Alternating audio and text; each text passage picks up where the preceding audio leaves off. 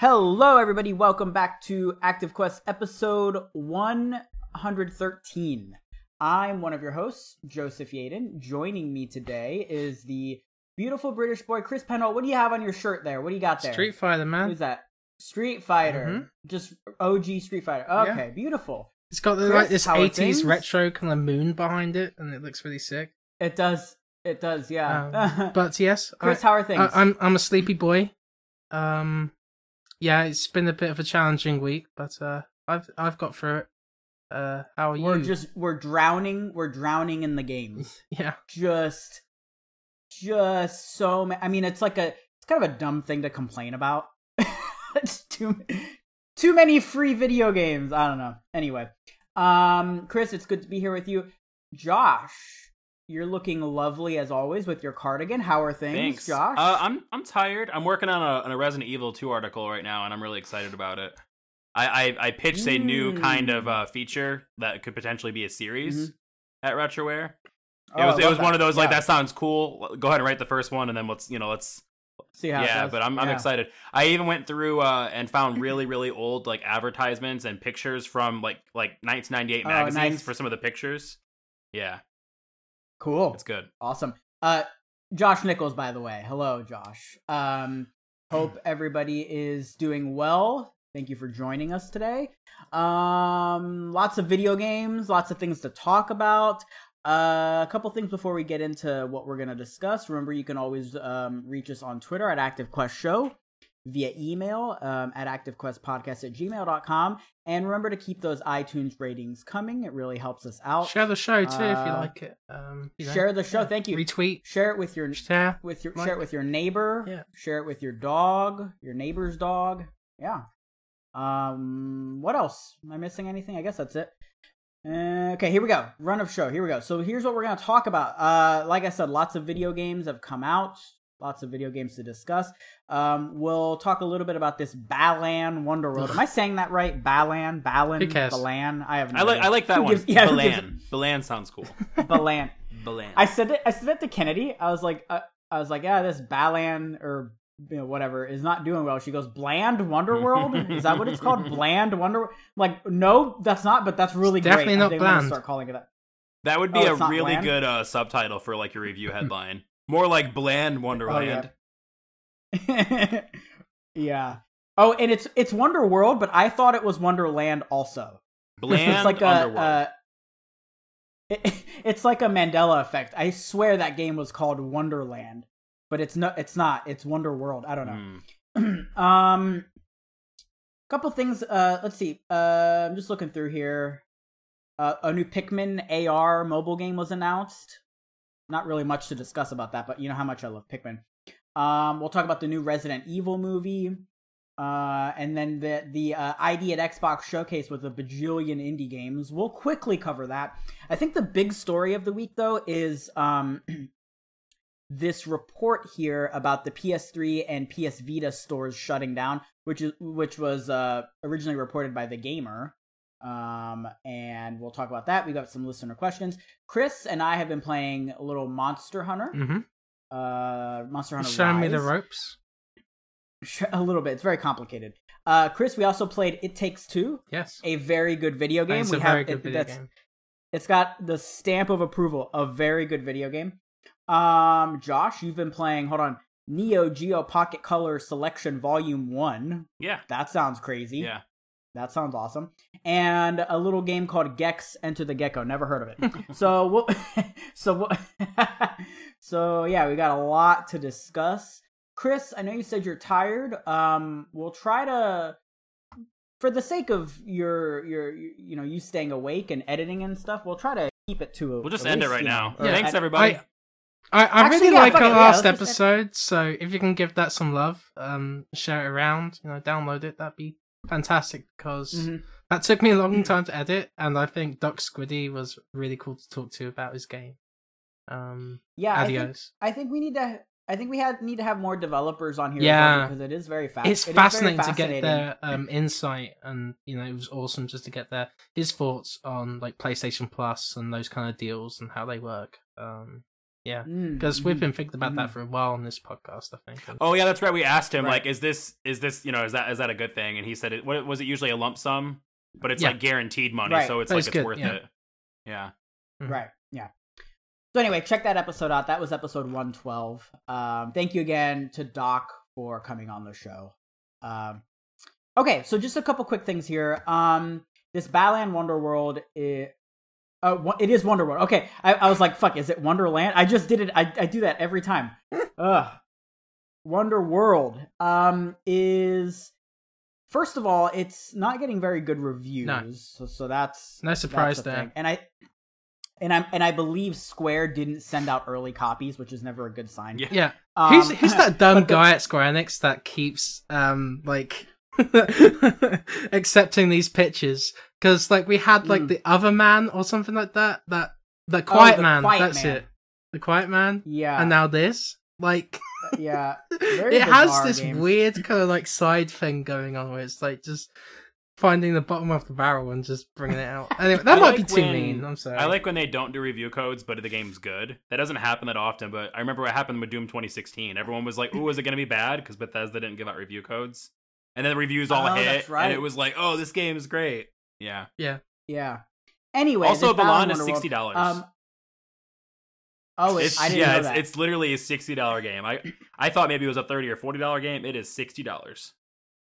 That sucks. Okay, hold on. Let me get into the actual story here. So the story with this is that during one of the final bosses, or the final boss, there is footage that is potentially triggering to those with epileptic tendencies.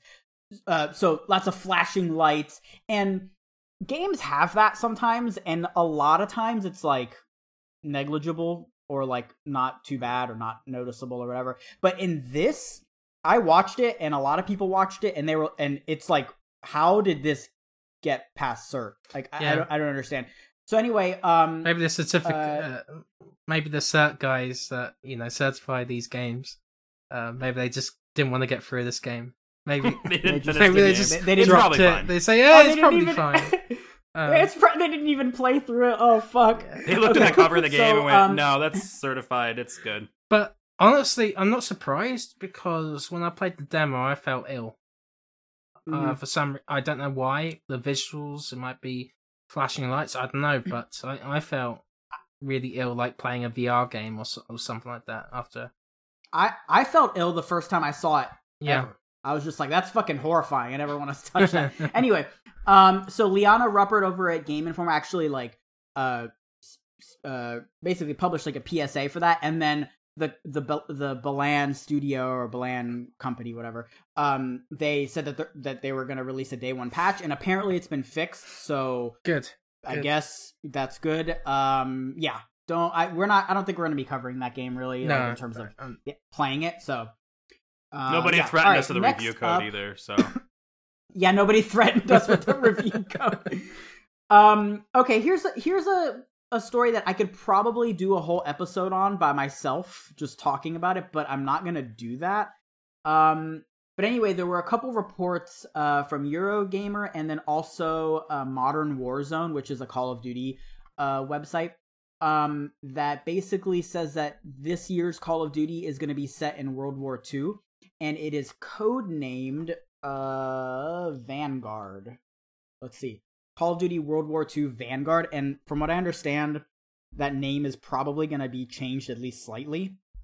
At least that's what the report said. Yeah. The one thing that was interesting, though, is on the Eurogamer report, there was a little bit of a discrepancy. Eurogamer... Here, let me read this right here. This is from Eurogamer. This is Wesley Yinpool. Quote, Modern Warzone also reports, quote, the entire game takes place in an alternate timeline where 1945 wasn't the end of World War II, end quote, and is set in the 1950s. Eurogamer understands this detail isn't quite right, and Vanguard has a traditional World War II setting. So, at this point, it's kind of unclear where in the timeline this is going to take place. But it's interesting. Nonetheless, I think with that name Vanguard, there's a famous ship called the HMS Vanguard, which was a battleship that was built during that time. So for the Royal Navy, so perhaps that has something to do with the game. That it's going to be more like ship combat elements. Because we saw that map in the previous Call of Duty game, right? Black Ops Cold War. There was like there were ships around the map. There were like it was all like focused on like a carrier. I can't remember. It's been a while. On a battleship or something. So I think maybe they could focus more on that with the campaign. But like I'd be down to play another World War II game. Like, yeah, I think in and of itself it's okay. But my whole concern is with Warzone. I don't know how that's gonna work. The idea of Warzone being a consistent thing, but then Call of Duty games that come out each year are different in theme. It just doesn't make sense how that's gonna work with Warzone. Yeah. Like, I actually tweeted about this, and a lot of people had their own, like, ideas and stuff, and all of them, like, make sense, but like, nothing really is, like, great. Like, no solution is great for how that's integrated into Warzone, because, you know, you've got your World War II weapons, but how are those going to compete with your modern weapons? Are they going to just be skins? That's what they should do, I think, is just do skins. It'd probably be the easiest way to I just find it weird, because, like, why don't you just let that game be its own thing? Why does it have to be tied into marketing? These new exactly. games? Yeah, I agree. Well, yeah, because they want people to buy the like game. Call of Duty Mobile isn't connected to the the modern shooters. I don't see why this one has to be. Right. Yeah, so I think what it is Warzone has led to a lot of sales of Modern Warfare and Black Ops Cold War because they're all tied together and there's advertisements across both. It's marketing and it's a way to make money. But yeah, I'm with you in terms of like actual gameplay and you know it'd be easier and they could just have ads for the hey, watch this ad for the new Call of Duty game and we'll give you some battle points or whatever, you know, like yeah, that'd be cool. So anyway, that's probably true, and obviously that'll be out this October or November typically is when the Call of Duty games come out. Speaking of November, it seems like Halo Infinite is probably going to come out in November of this year. Obviously it was delayed a year basically. And Verlon Roberts, who is an actor on the game, seems to have said that it's going to be coming out in November. We've got actually a story from Games Radar that you can read here over by, let's see, Kieran Cryer. But yeah, Josh, I wanted to ask you about this. What did you make of this timing? I think you mentioned that this is probably this is what you were expecting. Yeah, right? This is what I was expecting. Halo usually comes out in November, so when they delayed it, like when they first delayed it, my first thing was, okay, it's coming out in November. Like they're not going to delay it for a month or two. They're just going to go, you know what? Let's just release it when we always do and get an extra year of development time. Yeah.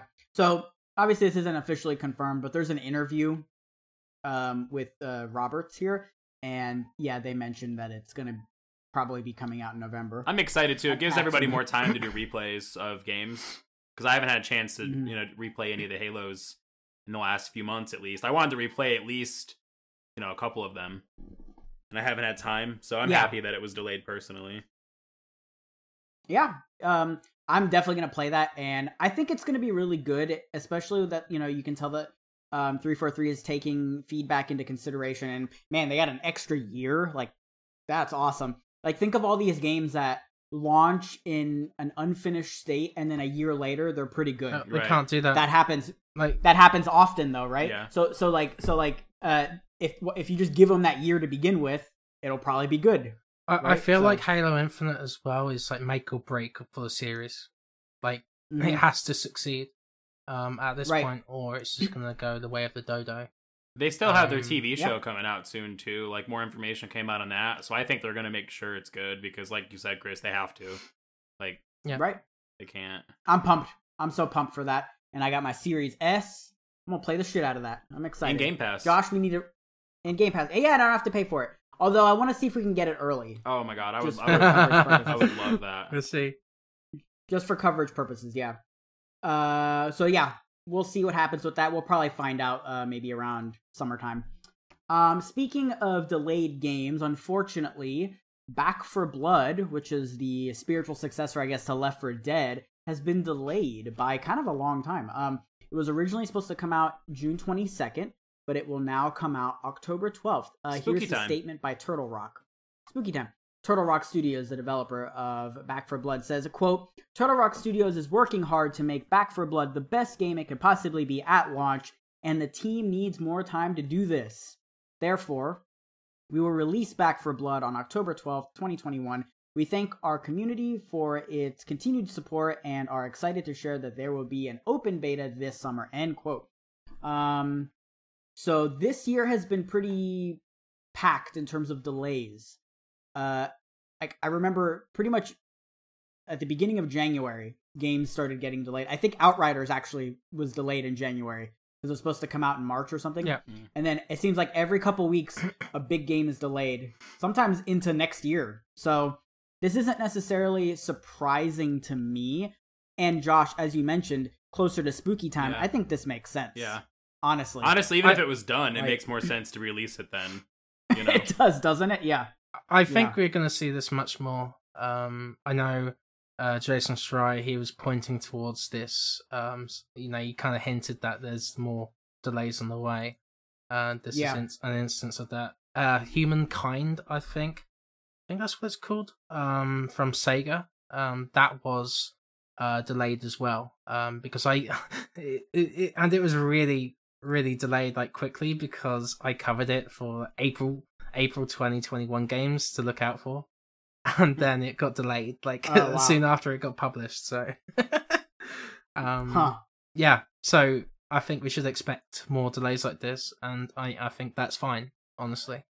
I do just too. because the COVID pandemic, schedules have probably been pushed back, and it's just probably just gonna come out later than we expect. I understand being disappointed when your favorite game gets delayed too, but realistically, I promise you that there's something out there that you could play that you'll enjoy. There's so many games out there, even outside of Game Pass, even before you even get the subscription services, there's tons of games that you could that have gone down in price over the last year or two that you probably haven't played. So go pick some of those. Go play The Evil Within, or Prey, or one of those games. Dishonored 2. Yeah. Dishonored 2. Morrowind. Morrowind. Okay, speaking of new games here, Nintendo just randomly announced this Niantic partnership, and it looks like they're making a Pikmin game. It's a mobile game, and it's AR. Chris, you shut your whore mouth. Chris, you shut your whore mouth. Chris, I'm not a whore. I love how you said that. Okay. I don't think you're a whore, Chris. But, so Pikmin is one of my favorite games. Let me read this here because it's interesting. This is gonna, it seems like it's gonna play similarly to Pokemon Go, just in that you've got this AR sort of, I don't know, mechanic or formula. Let me read this here. This is I guess it's a press release from Nintendo. This is on the Nintendo website. Niantic and Nintendo team up to create a mobile application featuring Pikmin, the first in a series of apps that the two companies will develop together. The title is designed to make walking more fun. Okay. Just reading through here. AR technology company Niantic and Nintendo are partnering together to jointly develop apps that combine Niantic's real-world AR technology with Nintendo's beloved characters. The first title the two companies are developing together is based on the Pikmin franchise, with gameplay activities designed to encourage walking and make the activity more enjoyable. The app is scheduled to launch globally later in 2021 with Niantic as the publisher. The title will also be the first title created by Niantic Tokyo Studio, Niantic's development studio established in April. That's pretty much it. We don't know what the game is, but Nintendo tweeted this out, and the picture is a bunch of Pikmin running around on the floor or on the ground, and then there's a pair of legs. So I guess it seems like a natural fit. I didn't think of it, but it seems like it would work pretty well. Yeah. Yeah, the Pikmin are following you, maybe something like that. And they all have their different abilities, and you pick up resources as you walk around, and I don't know, something like that. That's kind of what I imagine. And Chris, you were yawning at that. Have you ever played Pikmin? No, I don't even think the you've played concept kind of bores me. Oh my god, it's amazing! Yeah, it's really so cool. fun. There's like boss battles and like puzzles and shit. Oh man, you're totally. Yeah, you don't wrong need to about play that. 1 and 2. You can just jump in at 3. Like it's set up for you to jump in at 3. You don't remember me like raving about that the game? thing how is, awesome I it would is? play it if Nintendo dropped their prices. Oh, that they're won't not happen. gonna do that. Exactly. My Walmart Yeah, still has Other M for $60, and I'm like, that's not gonna happen. No one's gonna buy Other M for $60. But I don't know. The more exciting part of this news is that they'll be working on other Nintendo franchises as well. Yeah. So I would love to like Breath of the Wild, but in AR, where you find different creatures and treasure along the way in your walks, because it's kind of natural for Zelda to work with this. Put Star Fox Interesting. on phones so I can gyro and shoot stuff. Seriously, that'd be so much fun. Like what And other they're not using Nintendo Star Fox franchises would anyway, they use? so There's a bunch. I mean, you could pretty much do it with almost anything. Dylan's Except Mario Rolling Kart, Western. that's kind of weird. Bring him back. You guys remember Dylan, the armadillo? I love him. What's his name? Dylan's Dylan Rolling the Western armadillo? on 3DS. It was a semi-open that. world tower defense game, and it was a cowboy armadillo. Oh. No, I don't remember. was Is good. that like a downloadable game? Yeah, it was really cool. I don't Can you remember that. imagine Huh. like a first-person Fire Emblem game No, where I don't wanna you're get in stabbed. grids? What? I sure can't. Yeah. You're like on a grid with other people. That'd be kind of cool. It's in first person. Yeah. That'd be kind of interesting. Like they Harry could Potter make chess. it work, honestly. I'm down. Yeah, kind of. Yeah. So we'll see what happens with that. Yeah, I do think it's fascinating that there are other titles we're working on as well. Sorry for the Pikmin hate. I just don't care for it. It's not nice, Chris. I know. Pikmin's very I good. apologize. I'm a whore. Pikmin's very good. You're a whore. Did you say you're a whore? I'm a whore. Okay. Let's that wraps us up for the quick stuff. So why don't we jump into some news? Is everybody ready for some news? Yes. Ready. Chris, are you sure you're ready? You don't look ready. I'm ready. There you go. There's a smile. Okay, let's dive into some news.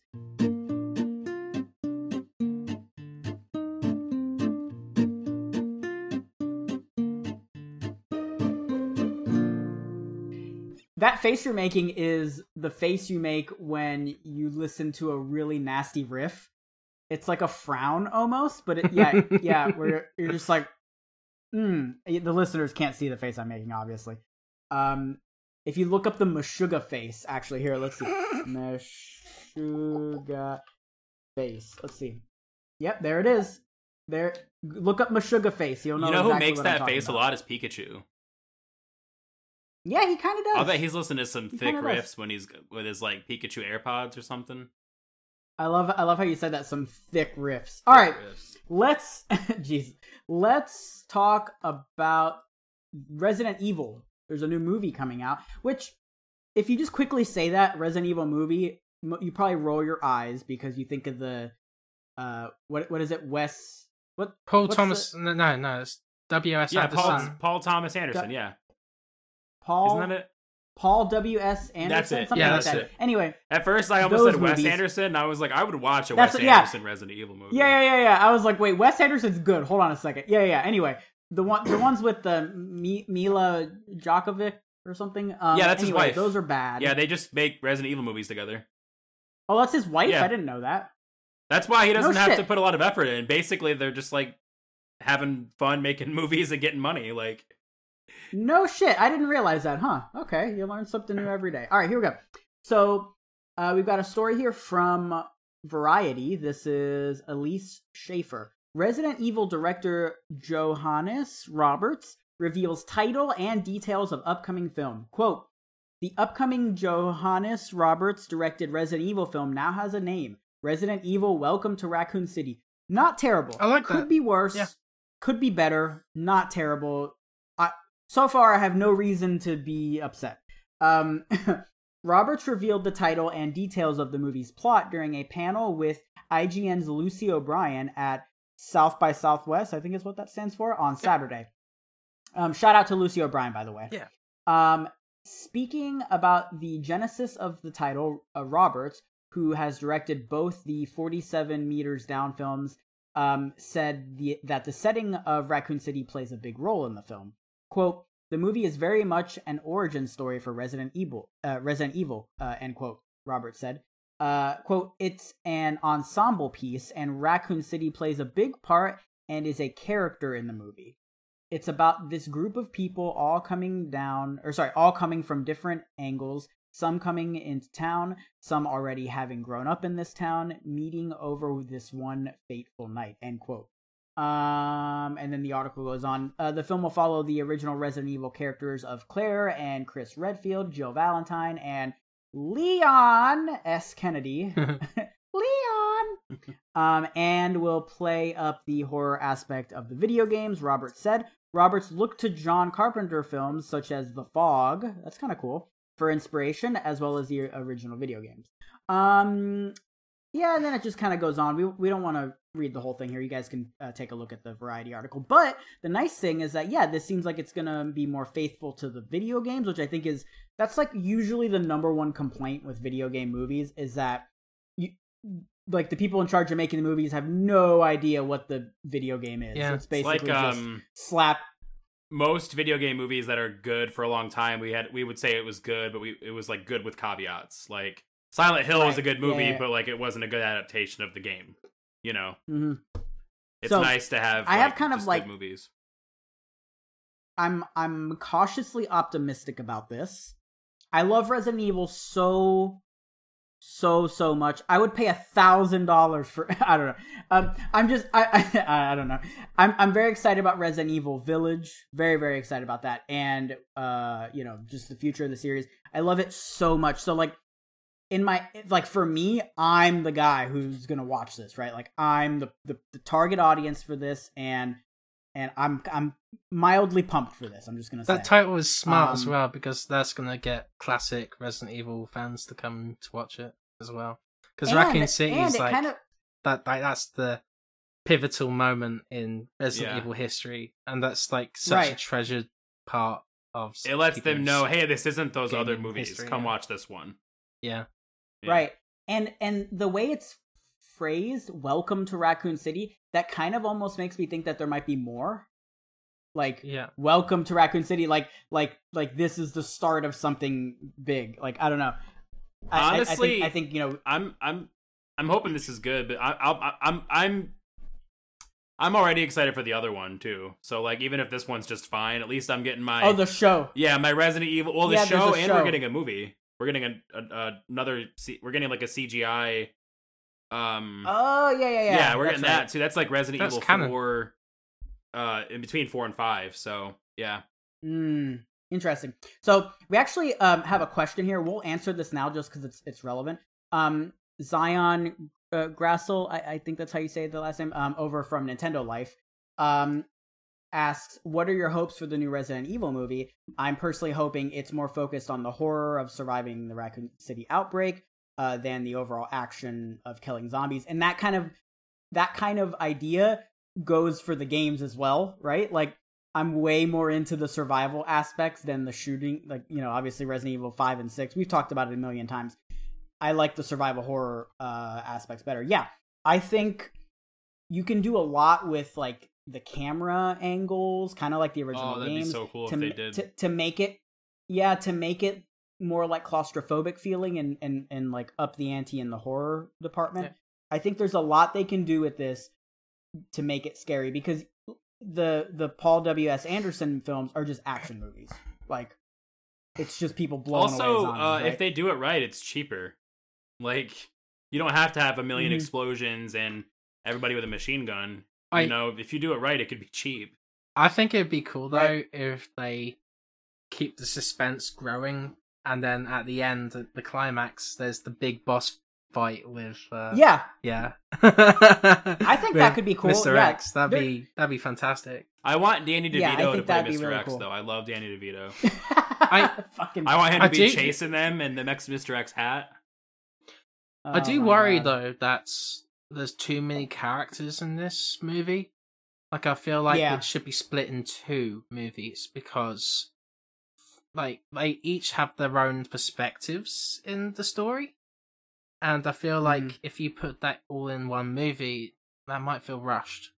But yeah, I don't know. You might run into like a Spider-Man 3 scenario where there's too many characters. If they change it to like one central antagonist instead of 2 throughout Resident Evil 2 and Resident Evil 3, then I think that would work. I want the zapping system to be in the movie too. I want there to be 2 different beginnings and endings so I can mix and match. Yeah. Oh my god, that'd be wild. That'd be wild. Anyway, I'm pumped for this. I'm a sucker. I'm almost like willing to give it the benefit of the doubt just because I want it to be good. And that's probably bad. That's like setting myself up for disappointment. But nonetheless, I'm very excited about that. And I think it could be really cool, and I'm cautiously optimistic. Okay, let's talk about this ID at Xbox showcase. There's a lot here, and we just don't have time. We don't have the bandwidth to literally go through all of these games here. But what I think we can do is I'll just read off the games that were announced.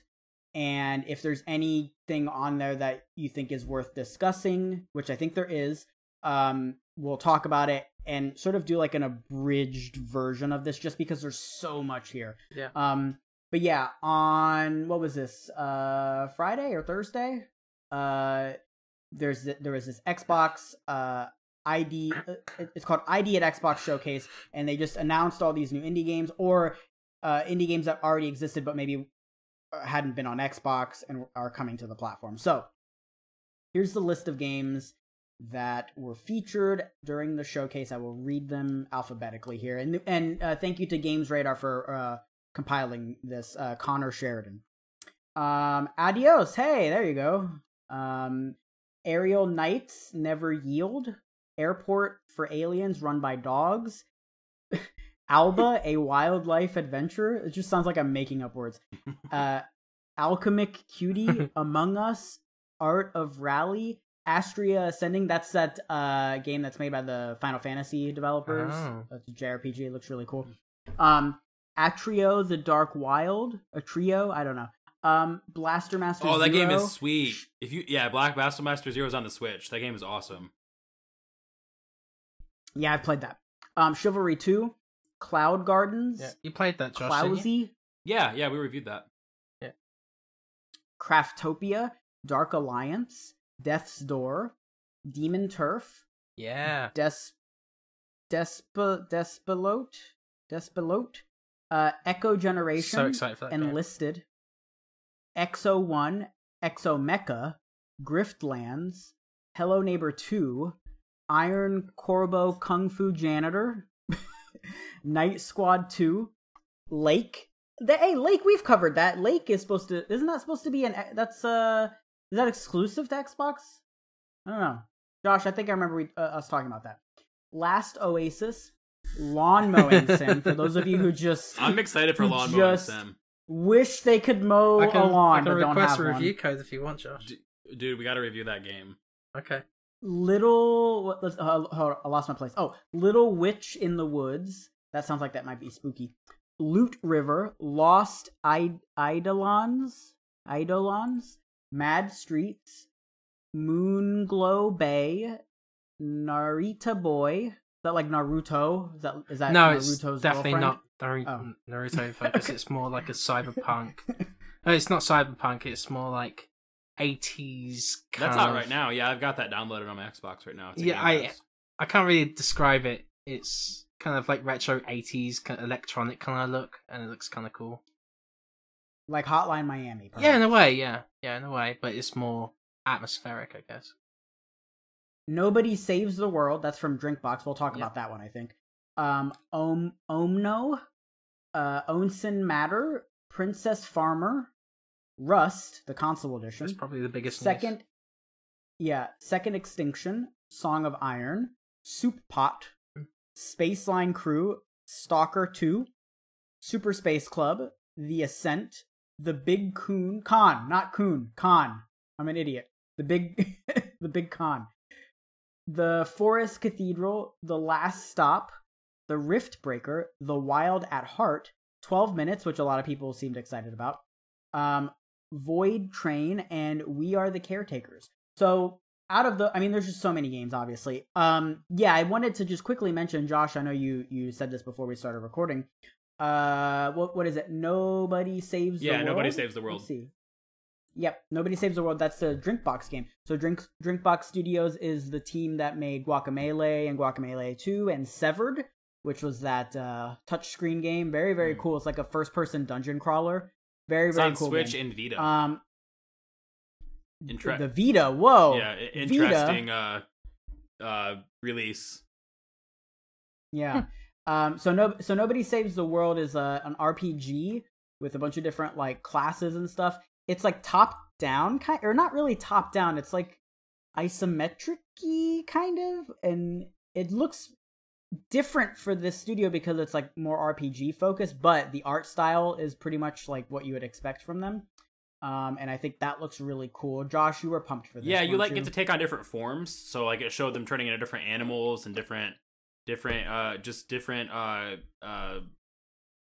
it's almost like a class changing game, kind of like Bravely Default. Yeah, where you can change a job system. Yeah, but it's like a job system thrown into like an RPG kind of roguelite. Like it looks really cool. Yeah, I didn't know about this until this event. If it was announced before, I didn't know about it. Okay, it was. No, it was announced. Yeah, I think it was announced at the event. This looks great. This and 12 Minutes are what I'm looking forward to the most. Right. Yeah, a lot of people were pumped about that. Chris, anything jumping out at you on this list here? Yeah, Edge of Eternity. I'm looking forward to that. It's like a JRPG-inspired title that has musical contributions from Yasunori Mitsuda, who worked on Xenoblade Chronicles and Chrono Trigger. And then I looked up Little Witch in the Woods, and this is just from Xbox's website here. Little Witch in the Woods is a fantasy role-playing game where you get to live the life of a witch. You'll play as Ellie, a little witch that has just come to a new town. You are set to be a part of the witch's house. However, when you arrive, it appears that the town is near empty and the witch's house is in disrepair. Your ultimate goal is to master witchery by learning potions as an apprentice at the witch's house and gather materials around the land. So it's not a horror game at all. And it has like this really cute I thought it might be spooky, kind of like pixel art kind of style. So yeah, I don't know, that's actually something I'm looking forward to checking out. But out of those 55 games, 22 of those are coming to Game Pass. That's excellent. Hell yeah. Yeah. I think all those games are all fine and dandy, but the game of the show for me is Lawn Mowing Simulator. But yeah, that Super Hot game as well. I was able to check out the stream a little bit, and that was quite fascinating because like you're playing as influencer or on this Facebook like website for just food. And oh, weird. Yeah, like it even has like a 5-second rule kind of like mechanic in it. Oh, holy shit. Yeah, so it's kind of cool. It looks like a cooking kind of simulator game that's unlike most on the market. So yeah. Little complaint. Cool. Mm-hmm. Hello Neighbor 2, missed opportunity. Should have called it Hello Again Neighbor. Would have been a lot better. Would have stood out. Would have been good. Welcome back, I Neighbor. thought the presentation was kind of bad. Personally, I thought the interviews kind of dragged on, and some of them were really awkward, especially that Super. I don't watch those. I just watch afterwards. Same with Nintendo Directs. Yeah. I watch them when they're done. I fast forward through the Smash Brothers stuff and the things I don't want to watch, and then I read articles on those. By that I mean they need to make these better, or people are going to do what I do probably and not watch them because. And then the presenters were talking a load of crap, and I'm like, just show us the games, you know? Just yeah. Like, so pacing was really bad. A lot of games, a lot of them are probably going to be really awesome, and as Josh said, 22 of them are coming to Game Pass, so you have no reason to not check out. Including Nobody Saves the World. That's one of the ones coming to Game Pass. Yeah, exactly. What is Xbox Game Pass, Josh? It is well, we got to figure this out because it was already the best deal in gaming, and they bought Bethesda.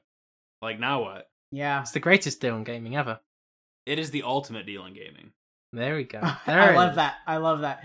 The ultimate deal in gaming. We gotta get that ad. I'm working on it. Gotta get that Game all Pass right, money. I tagged Xbox. I said, "How does one go about getting a sponsorship?" They didn't reply. I tried that before as well. They didn't reply. Okay, let's cover this last story here, and then we'll take a little break. According to sources familiar with the matter, don't you love that? Sources familiar with the matter. The PS Vita and PS3 and PSP stores are going to be permanently closed this year. So this comes from The Gamer. This is Kirk McKeon. I'm not going to read the whole thing. I'm just going to read the first couple paragraphs here. Quote, the PS3, PS Vita, and PSP stores aren't long for this world. According to a source familiar with the situation, verified by The Gamer, the stores are due to be closed down from July. The announcement is planned for the end of this month. PSP's and PS3 stores are to be closed on July 2nd, while the PS Vita store will stay open until August 27th. After those days, you will no longer be able to purchase digital copies of games or DLC for any of the Sony consoles mentioned above. Okay, so this is assuming this is true, which I think The Gamer is a pretty reputable source, yeah. So we'll I write for The Gamer, so it was quite interesting to see the website I write for just all over the place being sourced. Right? So, yeah, exactly. Yeah, everybody was sourcing. I will second Kirk McKeon on this. So I trust him as a decision. Okay. Yeah.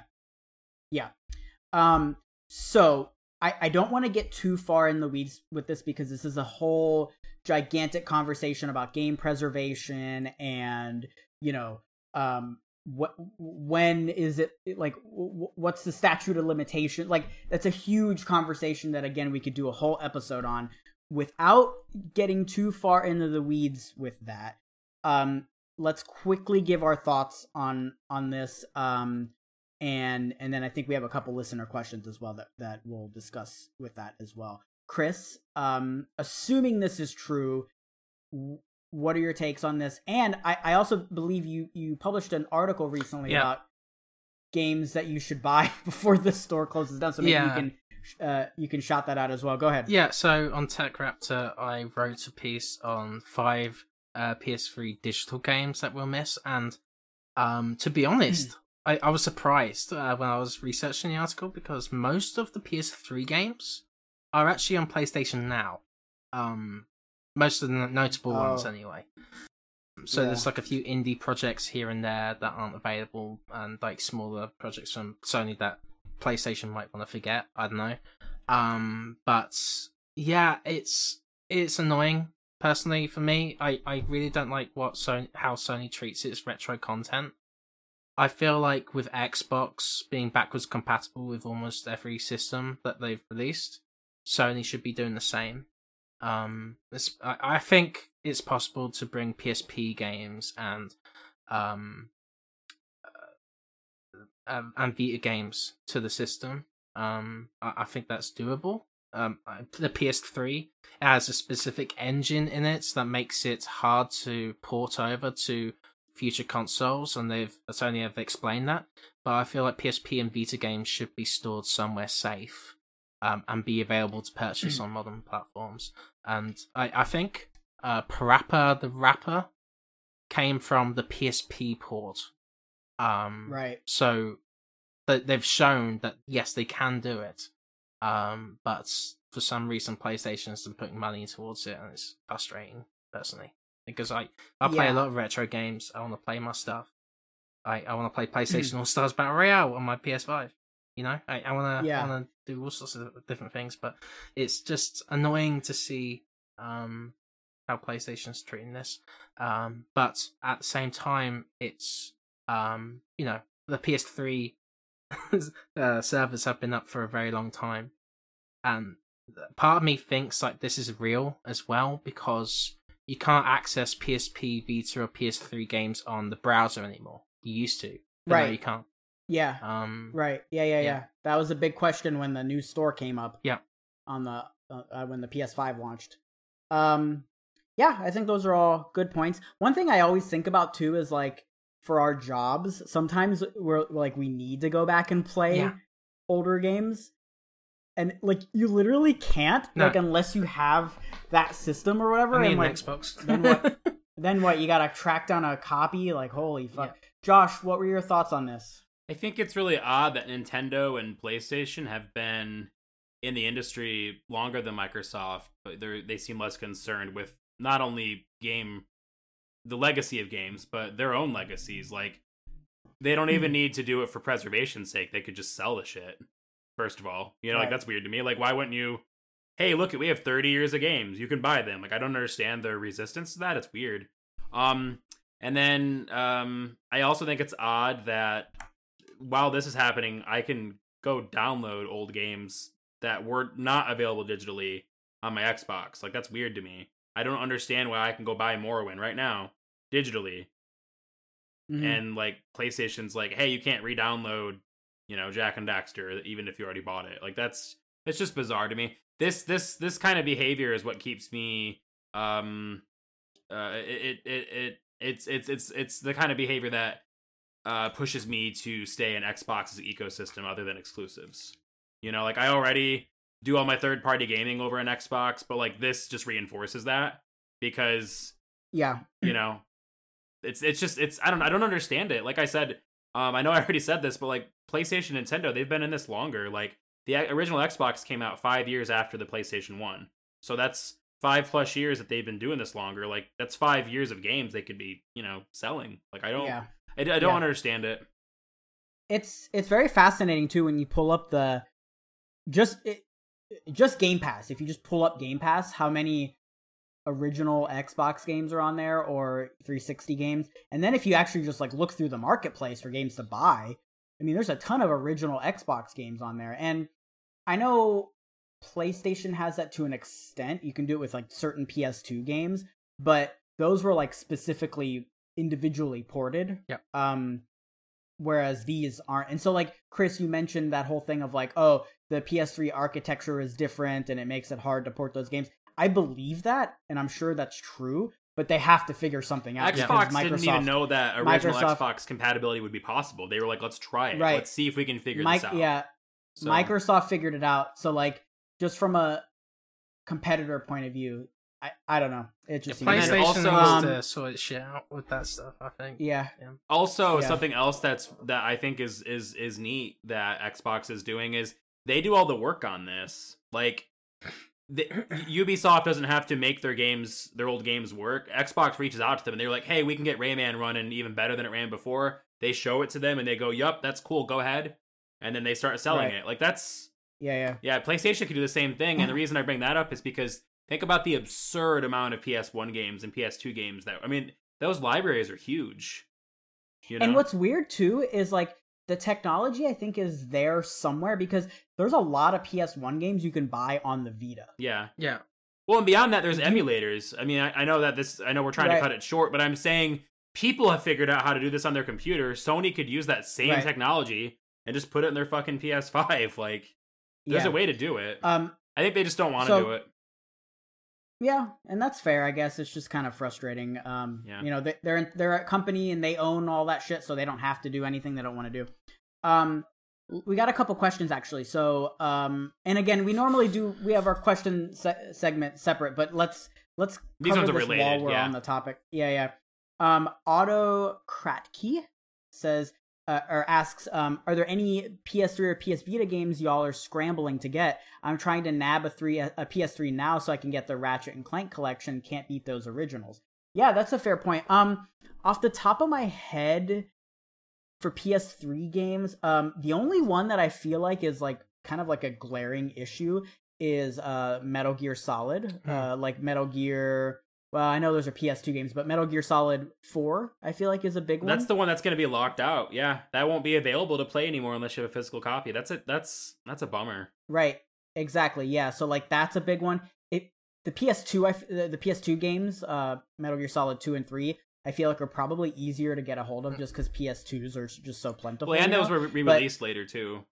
They were re-released, but yeah, specifically that's the one that always comes to mind because that was never ported or re-released on PS4 or anything like that.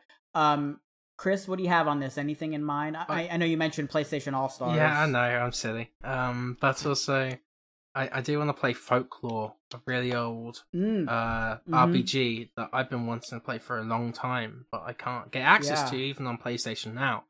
And with the Metal Gear Solid games, they're available on PlayStation Now. So I think Sony's going to be like, hey, they're available there. You can play them there. That's the same kind of energy, though, as Xbox is raising the price of Gold. Yeah. Remember that? I think that's the same kind of thing. They shouldn't do that. Just quick PSA, too. I know I'm not the first one to say this, I'm sure, but I just want to remind anyone listening.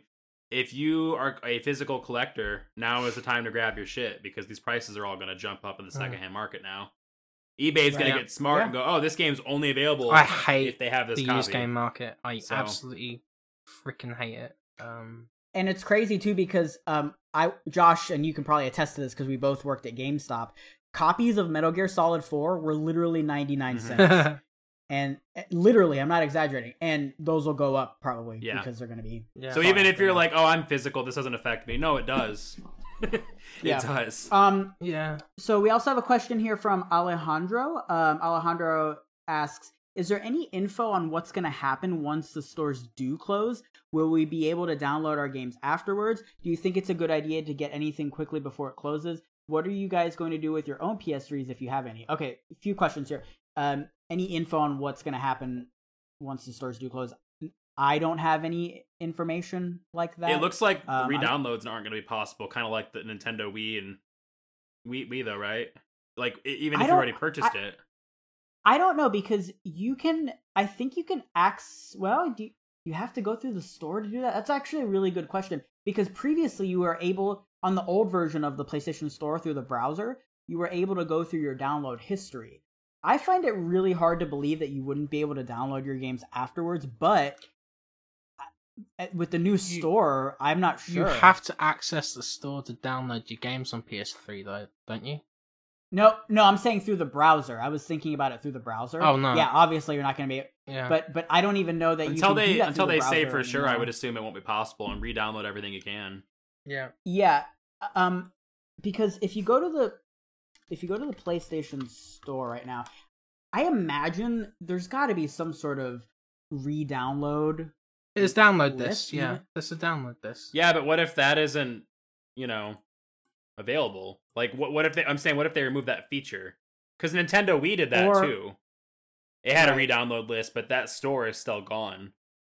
Yeah, if they remove the feature, or if it's just the PS3 and Vita games aren't on there for whatever. I'm actually gonna look it up right now just so we've got a for sure answer. But while you talk about that, I think that it's a big issue that people are shifting to digital. What's going to happen to all those games, like, in 20 years' time? I don't know. I play an Xbox. I'll just be able to re-download them. Yeah. Phil Spencer's already said everything that works on the Xbox One will work going forward. But then, even then, what if Phil Spencer moves on to a different company? Look how much they've doubled down on this. That decides stuff like that. I don't know. It's possible, but I'm just saying physical. The issue is not physical versus digital. The issue is these fucking companies need to either invest in preservation or they need to promise to always sell them. Because locking out or not supporting emulation and preservation sites, but also not selling them is in my opinion not excusable. It's stupid. Yeah. They got to pick one. So if you're not going to sell it to me, then make it like Abandonware on PC. There's a shitload of games you can download on PC for free, and it's legal, and it's because you can't buy it anymore. So consoles need to pick a lane. They can't do no, you can only have this if you buy it from us, but we're not going to sell it lane, because that's a really shitty spot to be in. Mm-hmm. Yeah. So anyway, this is kind of I'm looking here, game library, and I looked up how to re-download your games through the browser here, and when you click on game library, I'm just looking here. This looks like just PS4 and PS5 games. I'm scrolling all the way. I'm going to scroll all the way down and see what it does. PS4. Yeah. This is what I was afraid of. So that's pretty much what I said. If you look at your re-download list or your purchase list, it's only PS4. Are you on the going bottom? Forward. Yeah, I scrolled all the way to the bottom. Oh my god. The first thing's Resogun. That makes sense, right? Because Resogun was a launch. That really sucks. Make sure I clarify too, in case someone's like listening to this for the first time. This isn't an Xbox versus PlayStation thing for me. I'd be feeling the exact same way if it were flipped. It's more mind-boggling to me because PlayStation has all these franchises. Like, what are you doing? Right. And they haven't ported them. Like, Resistance. Right. They haven't ported Infamous. They haven't... Oh, like, Resistance, yeah, that's a great... And Infamous, the original Killzone, ones. Killzone games, they're not on PS4. Like, what are you doing, PlayStation? So Alejandro, to answer your question, any info on what happens when the stores close...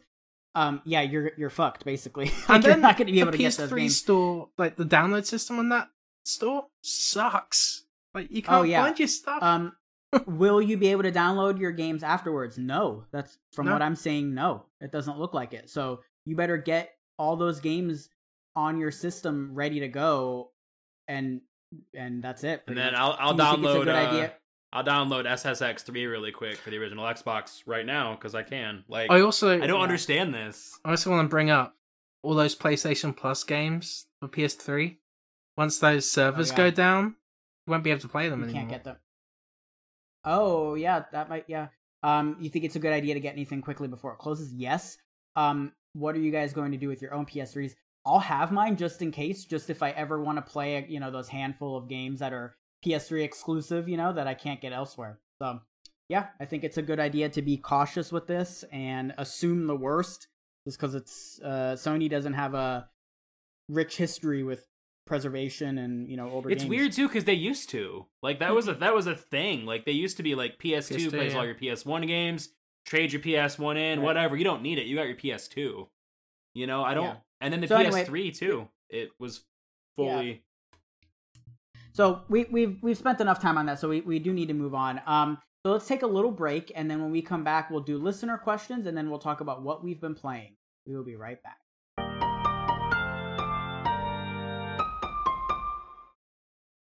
All right, everybody, we are back. Let's get into some listener questions here. Or did I fuck that up? I guess I fucked that up. Normally we do the listener we do the listener questions and then we take a break, right?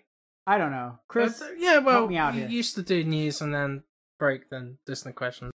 It's a forever. Oh, okay. So this is fine. Okay, cool. It's been a week. Yeah.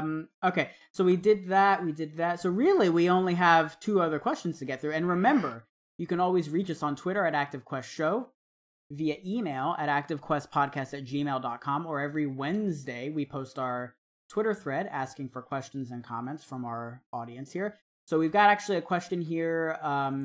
We answered a lot of them throughout the show, but we've got one here from number 1 50 Cent Blood on the Sand fan. I'm sure you all are dying.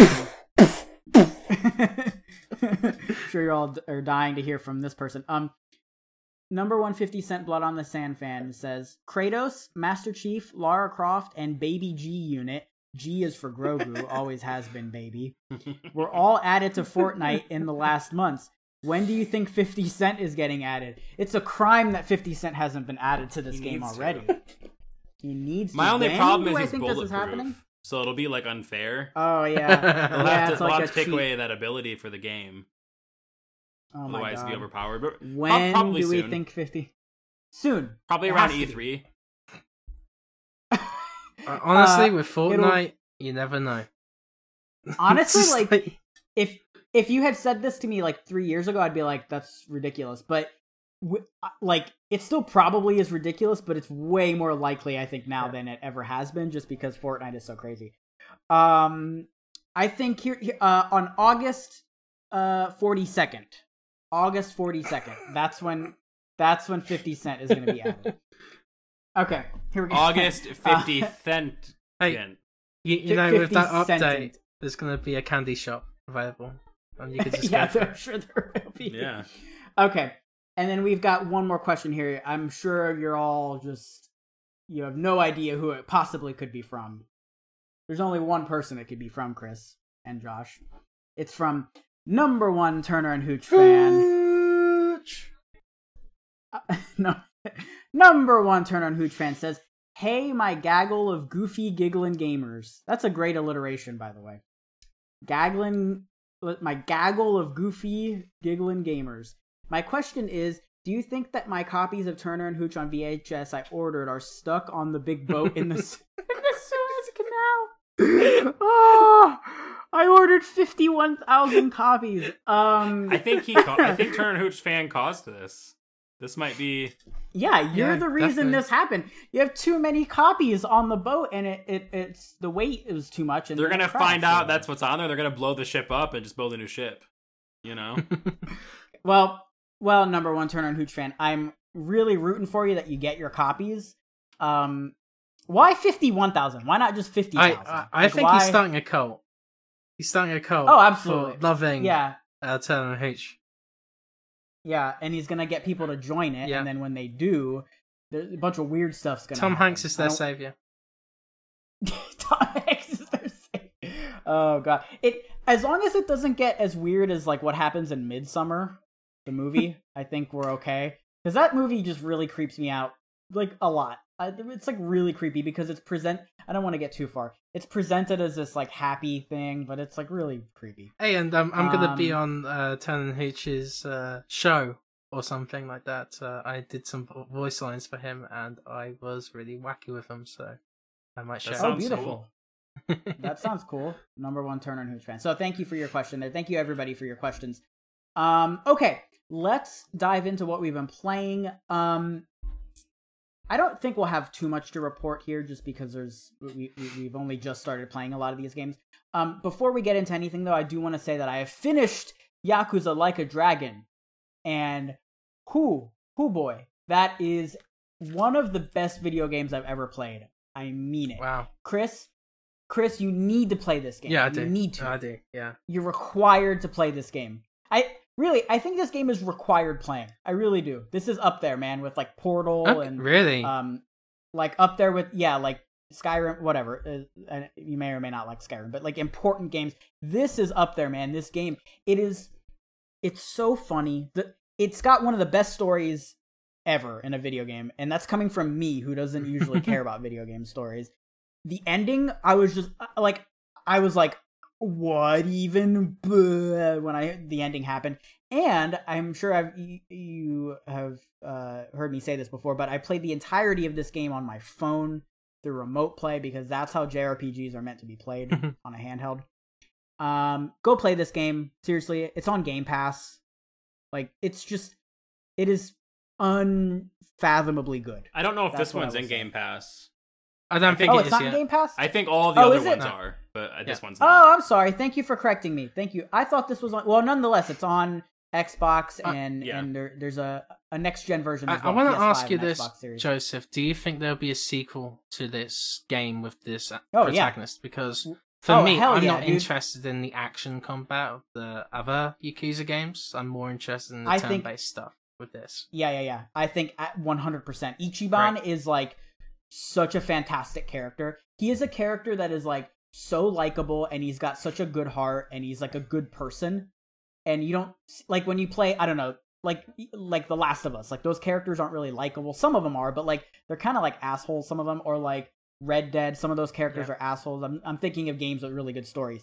This game, like the main character is like a really good person, and you root for them, and they don't have a mean bone in their body. Well, and he always... I haven't finished it yet. I've finished like the first 2/3 of it though. He always made me proud. Like his response to every situation was always like, "Good on you, good job, good job." So go Ichiban, go Adachi, go Namba, go all those other characters. I've heard really cool game. Him being, I don't know, related to like Sora in a way from others. So that makes me a bit more interested in the protagonist because I like happy-go-lucky characters. Yeah, he kind of reminds me of Goku a little bit. Okay. Yeah. So, little bit of Goku. Okay, let's dive into a little bit of Monster Hunter. We don't have a whole lot to report on this. Monster Hunter Rise. This is the new Switch exclusive. We got the review code pretty late, so that's from Capcom. Thank you so much, Capcom. Yeah. So we won't have a lot of coverage till later, but.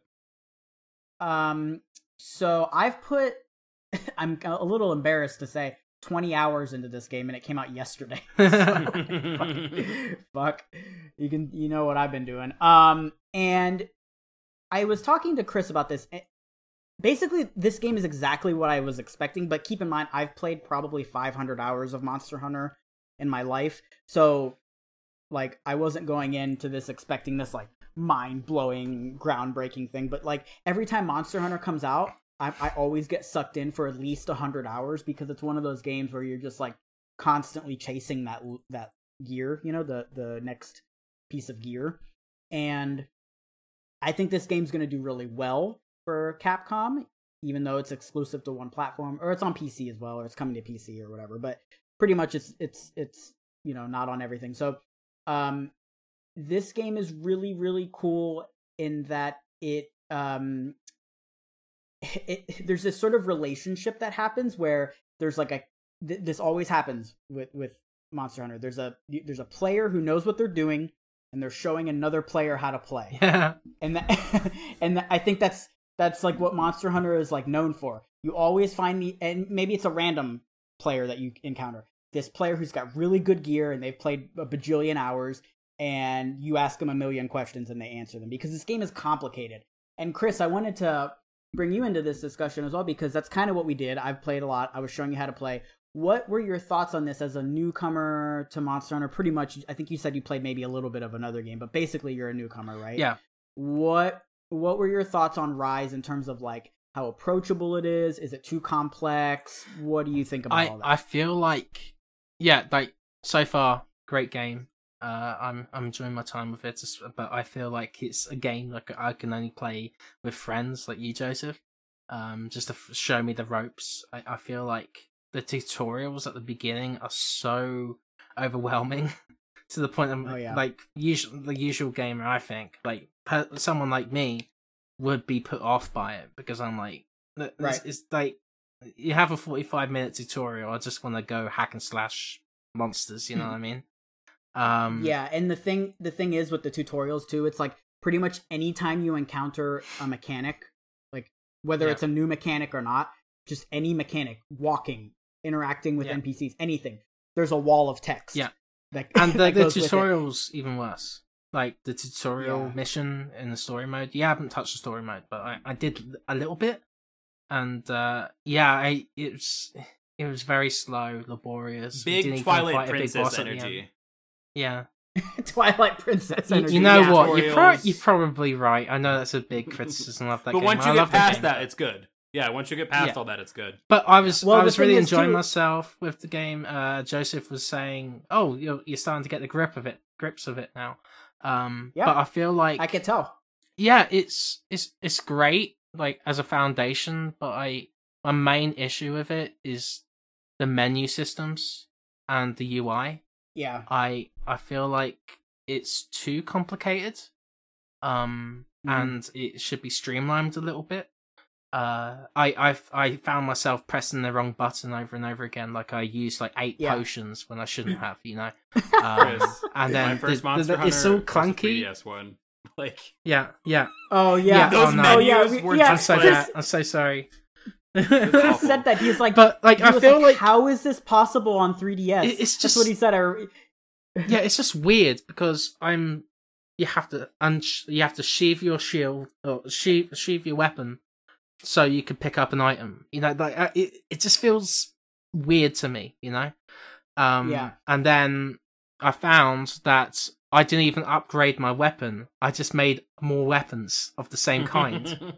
So I'm like. Yeah, so it's a skill tree. It's a skill tree, so you have to like make the next weapon in the tree, basically. Yeah. I don't know. So there are some UI menu-ish problems I had with the game so far, but I think once I get more adjusted to the game, get more advice from you, Joseph, I think I'm gonna enjoy Monster Hunter Rise.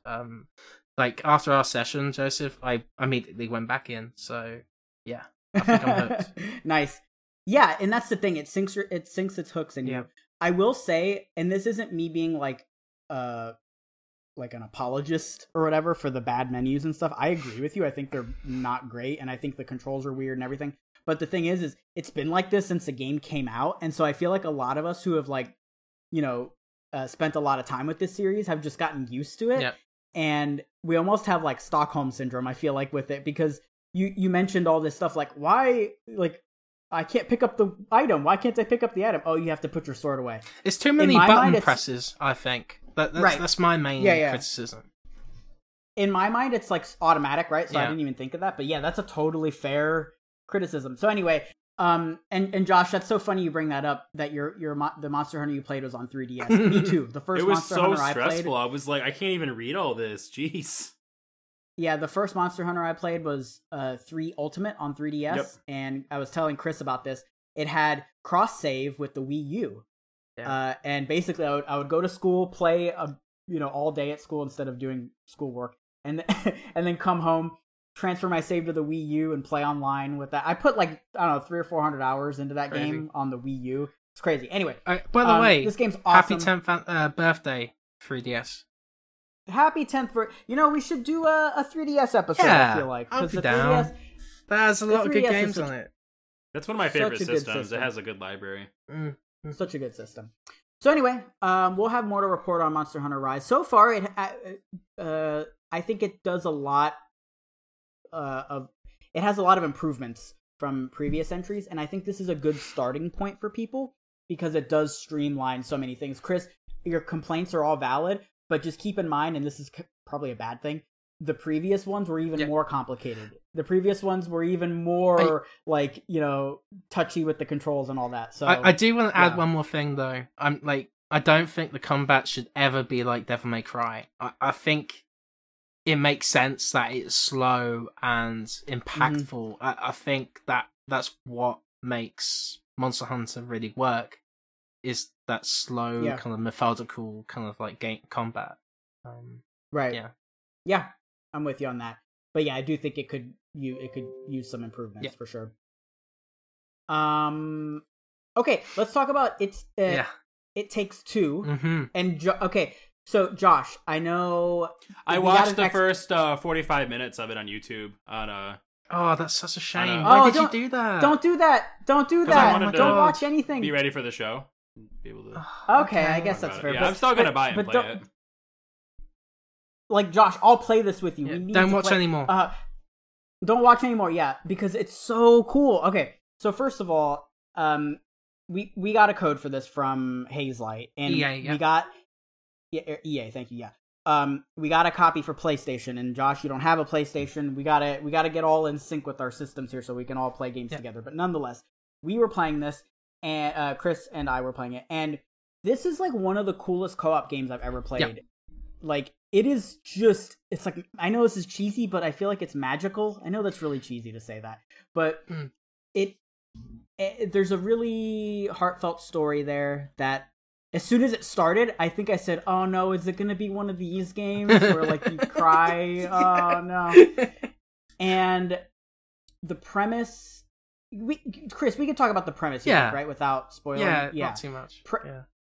The premise is that 2 parents are getting divorced, and the daughter, who is very young, doesn't want them to get divorced, and she's got these dolls, 2 dolls, one that represents each of the parents, and she cries on the doll, and the dolls, and the dolls become like the parents. They are the dolls now, and you play as the doll version of the parents, and basically you're very little, so it's kind of like that Grounded game where you're like very small, and it like that's the game you're trying to get back to the daughter, and like most of the platforming and all that is like big versions of things, like we have there's a hammer that's gigantic, and you have to jump on these platforms that are gigantic because you're very small, and what's fascinating about this game is obviously the I guess he's the creative director, the head of the studio, Joseph Fares. He is batshit crazy, and when you hear him talk, it sounds like he's just spewing a bunch of bullshit, but the game's actually really good. So like, I find him funny, Chris, honestly. And I his charisma really comes through with his character as the book. I'm not going to mention more about him, but he's kind of guiding these 2 through a journey of love and trying to... I want to make sure that he is the book. Oh, yeah, he is the book. There's no way he's not the book. Okay. Yeah, it sounds like him. Anyway, but what's really cool about this game is that it's basically like a greatest hits of platforming ideas and some new ideas as well. Yeah. And this is something Josh and I talked about with Super Mario 3D World, where there's just a new thing every, couple minutes. And that's what this feels like. But it's done in a way that I feel like is a little bit more unique because of the perspective, because you're so small, you know? And there were these sections that were tutorials are really good in this too. I'm not used to seeing good tutorials in games like this. Mm. Oh, yeah. It kind of it kind of naturally, one of the playthrough I was watching, they just started playing. It's a good example of show don't tell, and I love when games do that. Yeah, and what's cool is it's split screen regardless of if you're playing locally or online, so you can always see the other character's screen. But what I love about this game is that it twists and turns like the perspective to make it fit the level. And honestly, I think the way the levels are designed are immaculate. Like everything flows together so well. Everything feels lived in, and just the puzzles come in are so in tune with the platforming. It's incredible. Man, I really want to talk about but we can't talk about it because it's what I love about this game. It kind of brings me back to the PS2 era, I guess, where when you're playing as the two characters, each of them have their own attributes to offer to the game. Right. So both players have to keep in mind those attributes, and they work together knowing what they can do, Right. And that helps with replayability as well, because then, you can play it with a different perspective. You can play it with a different weapon, for example. I'm not going to go any more into that. But I feel like the boss battles are incredible as well. They're like high budget, they feel like high stakes. There's a lot of just the way it constantly kind of like surprises you as well with these boss battles is amazing. Honestly, I'm gonna say it's one of my favorite platformers I've ever played. And I've only like 3 or 4 hours in. It's also incredibly stunning. Like if you told me that Sony published this game and made it, I would believe you. Because like it looks absolutely gorgeous on the PS5. The lighting is amazing. There's I believe there's some rumble as well. The tactile feedback that the DualSense can give you. And just everything feels so alive. It's so beautiful. It's vibrant, and it's just such a nice change from the usual kind of like game releases we get. Especially this year. The game also is doing something that I've been wanting to see for a long time. It's not the only game doing this, but more games are starting to do this, which is kind of a response to ludonarrative dissonance. So what we're seeing is we're seeing game developers tie character growth and storytelling into the gameplay instead of them clashing. They're working hand in hand. And for a long time it was like, that'd be cool, but how do we do that? And we're starting to see developers answer that question, and it's really nice to see. Because it's interesting when games do that. And also, I want to bring up there's like these side events that really help with character growth as well, and they're kind of like you kicked my ass. Yeah, there are like these so versus kind of segments where you play a mini game like Mario Party or something, and whoever taps the button is it prevails pretty much, right? And I think Joseph and I we were doing it for like 3 minutes. We were like, oh my god! We were doing the tug of war. I fell in the hole. And then there's also some like events that happen as well that surprise you and like offer a bit of humor. By the way, this game is very funny. Like how it spoofs like films and all sorts of things, like puts in references here and there. I just love this game, dude. And I'm not really like a huge platformer fan, and I think this is great. The one thing I wanted to end on is that if you buy a copy, the other you can play with somebody else for free. The other person doesn't have to buy a copy. So that like is like super enticing, and I think that goes to show like how, because this game is only playable in co-op. So that's like a great feature, you know, that it's like it lowers the barrier to entry with this. So and yeah, it's a smart business move as well, because if one person plays it for the guest pass and wants to play it with the different perspective, they'll invite someone else.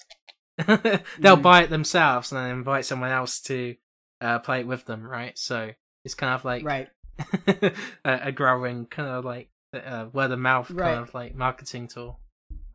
Exactly. So Josh, I highly recommend playing this. I'll play it with you on Xbox. I want you to experience this game because I think it's really special. I think we're going to be talking about this at the end of the year for our Game of the Year episode. It's that good. Yeah, I do too. Cool. So that's it for me and Chris. Josh, talk to us about Neo Geo Pocket Color Selection Volume 1.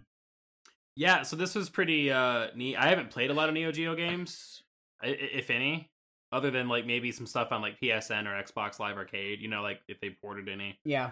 I think I played like one of the Metal Slug games on there. But anyway, so this is on Switch, and it's got 10 different games. Originally, I think it launched with a couple less, but they're about to add more games. And I got to play, you know, all those, so I can mention them. So I'm going to list the game and then the genre, and then I'll talk a little bit about each one, you know, kind of quickly. So Dark Arms Beast Buster, 1999. It's an action RPG. Big Tournament Golf, you know, sports. Fatal Fury First Contact. SNK Gals Fighters. King of Fighters R2. The Last Blade, Beyond the Destiny.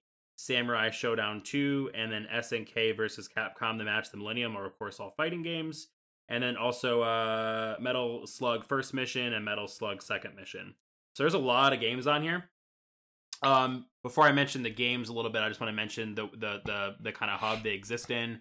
So you can access the actual boxes and look at them and move them around, kind of like the Sonic Mega Collection Plus. Yeah, you can look through all the manuals, so cool. And then you can choose your setup for the game. So you can have it so it's just the screen of the game on your TV screen. You can zoom in and make it bigger or smaller, but you can also have it so there's a Neo Geo system around your screen instead of blank space. So that's neat. And you can even pick what color the systems are. It's got a bunch of the different models. I don't know if it's all of them or not because I didn't play the Neo Geo back in the day, but there's a lot of different, you know, models you can kind of pick from.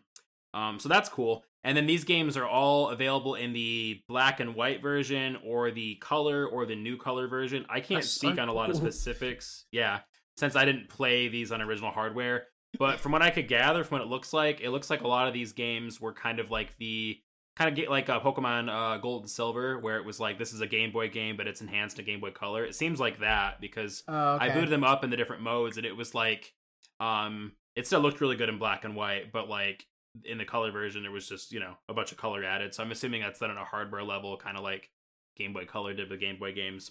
But let's see.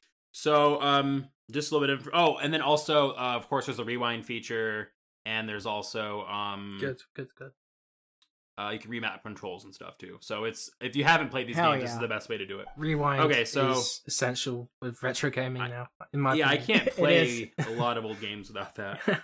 So, I'm not good at golf games, but I have in my notes here, the manual is very helpful. I actually looked through the manual to figure out how the golf game worked. I Googled the word bogey, because I didn't know what that meant. Bogey's when you get a -4, or no, -1. It's a nasty thing that comes out your nose. No, -1 is a bogey. So Big Tournament Golf, really cool. It was really cute, really colorful, and I was actually able to get a hole in one at one point. So I was starting to pick up on it and learn, so that was neat. Dark Arms Beast Buster is kind of like a Zelda-ish game, but instead of the open world, it's like their hubs. But it's like, imagine like a Link to the Past, or like the first Zelda, but like instead of the moving to all the areas, it's like you just pick where you're going. But yeah, that's really cool. It's got upgradable weapon systems, and it's really hard, but again, rewind feature is a savior here. Fatal Fury First Contact, it's a fighting game. It's I'm not good at fighting games, but I was able to do pretty well when I was playing this. It's got really simple basic controls, and then it kind of naturally. It didn't feel like when I would try to play Street Fighter back in the day, and like the attacks were either basic or complicated. This one had kind of a good ebb and flow in the middle. Very good music. It kind of formed its own genre in fighting games. It did, yeah. It definitely felt like its own thing. This one was one of my favorite ones, SNK Gals Fighters. This one was really pretty, and it had like flashing lights and like effects in the background. I wish I had a Neo Geo back in the day, because this thing's like a souped up, almost like in between Game Boy and Game Boy Advance, and this was competing with the Game Boy and Game Boy Color, so it's like they were, really. This is pre-Game Boy Advance, and it just looks, there's a lot more detailed. The screen's small on the original system. I looked it up, 2.6 inches. But oh wow! Of course, you can zoom in on here. Does it look bad when it's on no, big no, screen? It looks good. I think it probably just had really good resolution for the screen size, is what I'm guessing. Because there's a lot of detail on there. But yeah, for the SNK Gals Fighters, music was really good too. King of Fighters 12-2. I'm not good at the King of Fighters games. I've tried, those are the ones I have played before. I tried them out just to see how they play. They play really good. There's no issues. I'm just really bad at those games. That brand of fighting games. I'm not good at the easy fighting games. Like, even I'm bad at like Street Fighter. I'm not good at fighting games. But same thing with Last Blade, Beyond the Blade.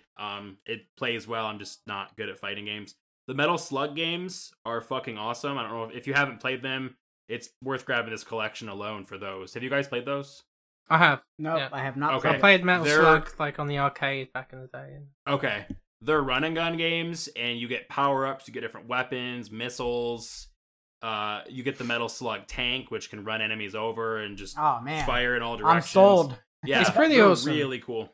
Yeah, I'm not that really old, fun. by the way. I just played like it like an old arcade when I was a kid. But I always tell people when You're I say old. the NES. When I tell people the NES was my first system, I always say I'm not old. I just grew up poor. Like my neighbors, my friends had Super Nintendos, and I was still, had the NES.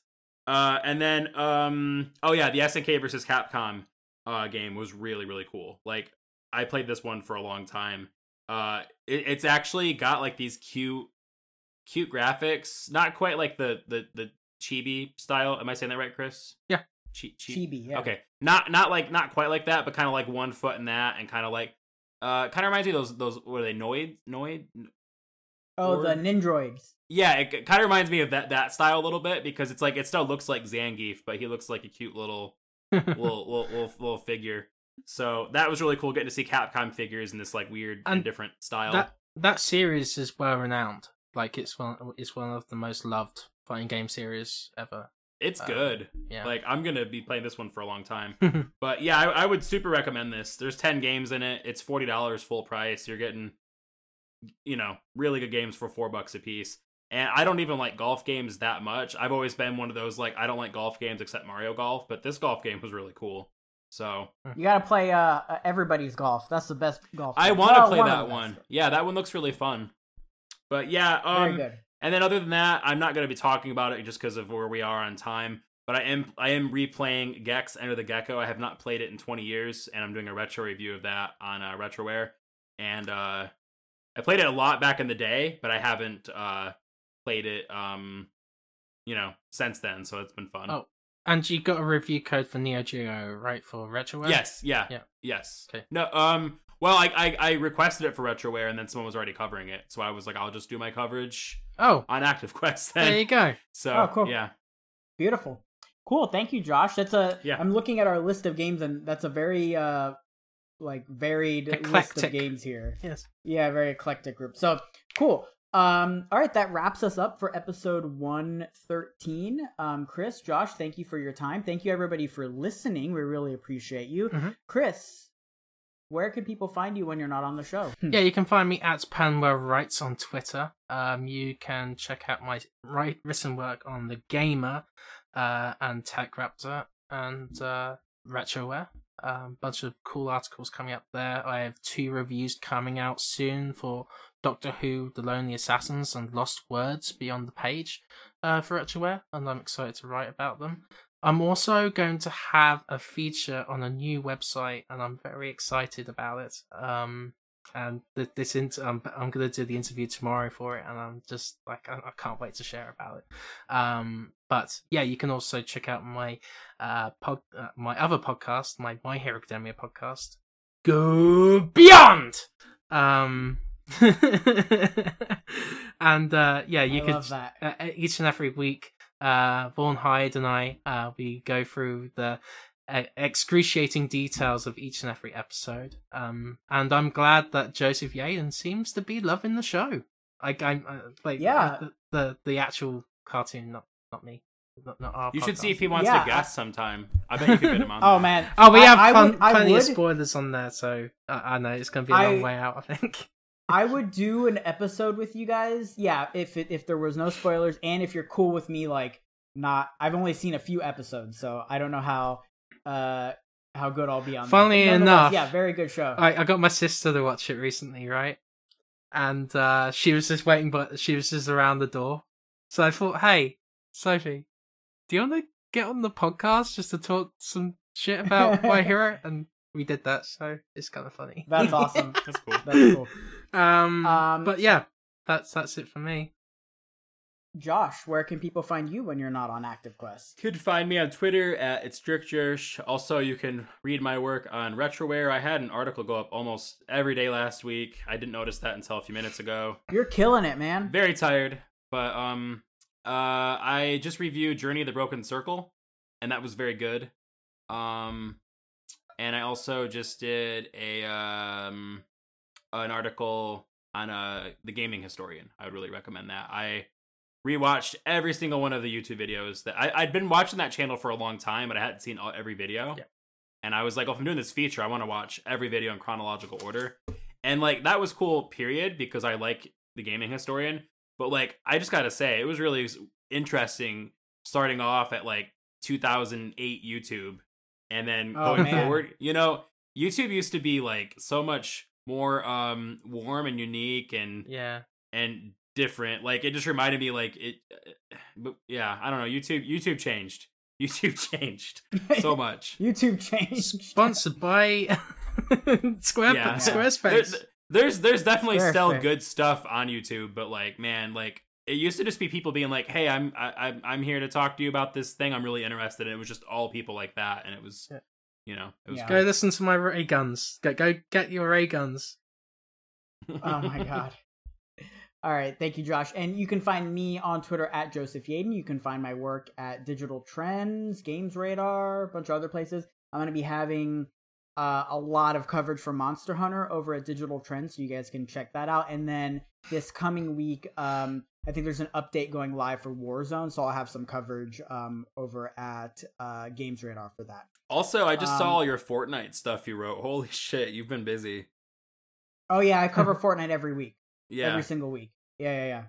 I was looking through your Muckrat because I check for your guys' articles when if I happen to be doing run a show, and I saw like just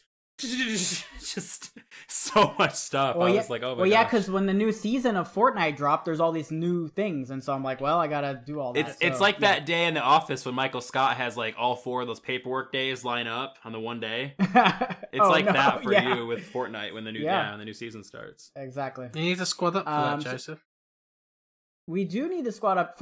It's so fun playing Fortnite because it's so much easier than Warzone. Like, I get dubbed so easily. Oh my god, yeah, I get dubbed so easily in Fortnite. The whole building shenanigans though, that like kills me every time.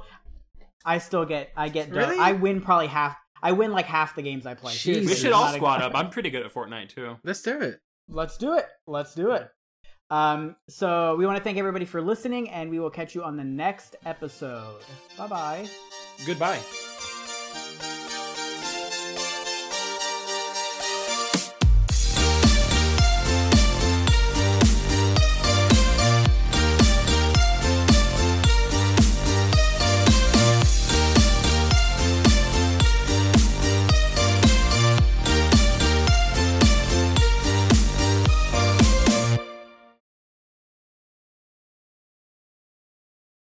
Everyone knows therapy is great for solving problems, but getting therapy has its own problems too, like finding the right therapist, fitting into their schedule, and of course, the cost. Well, BetterHelp can solve those problems.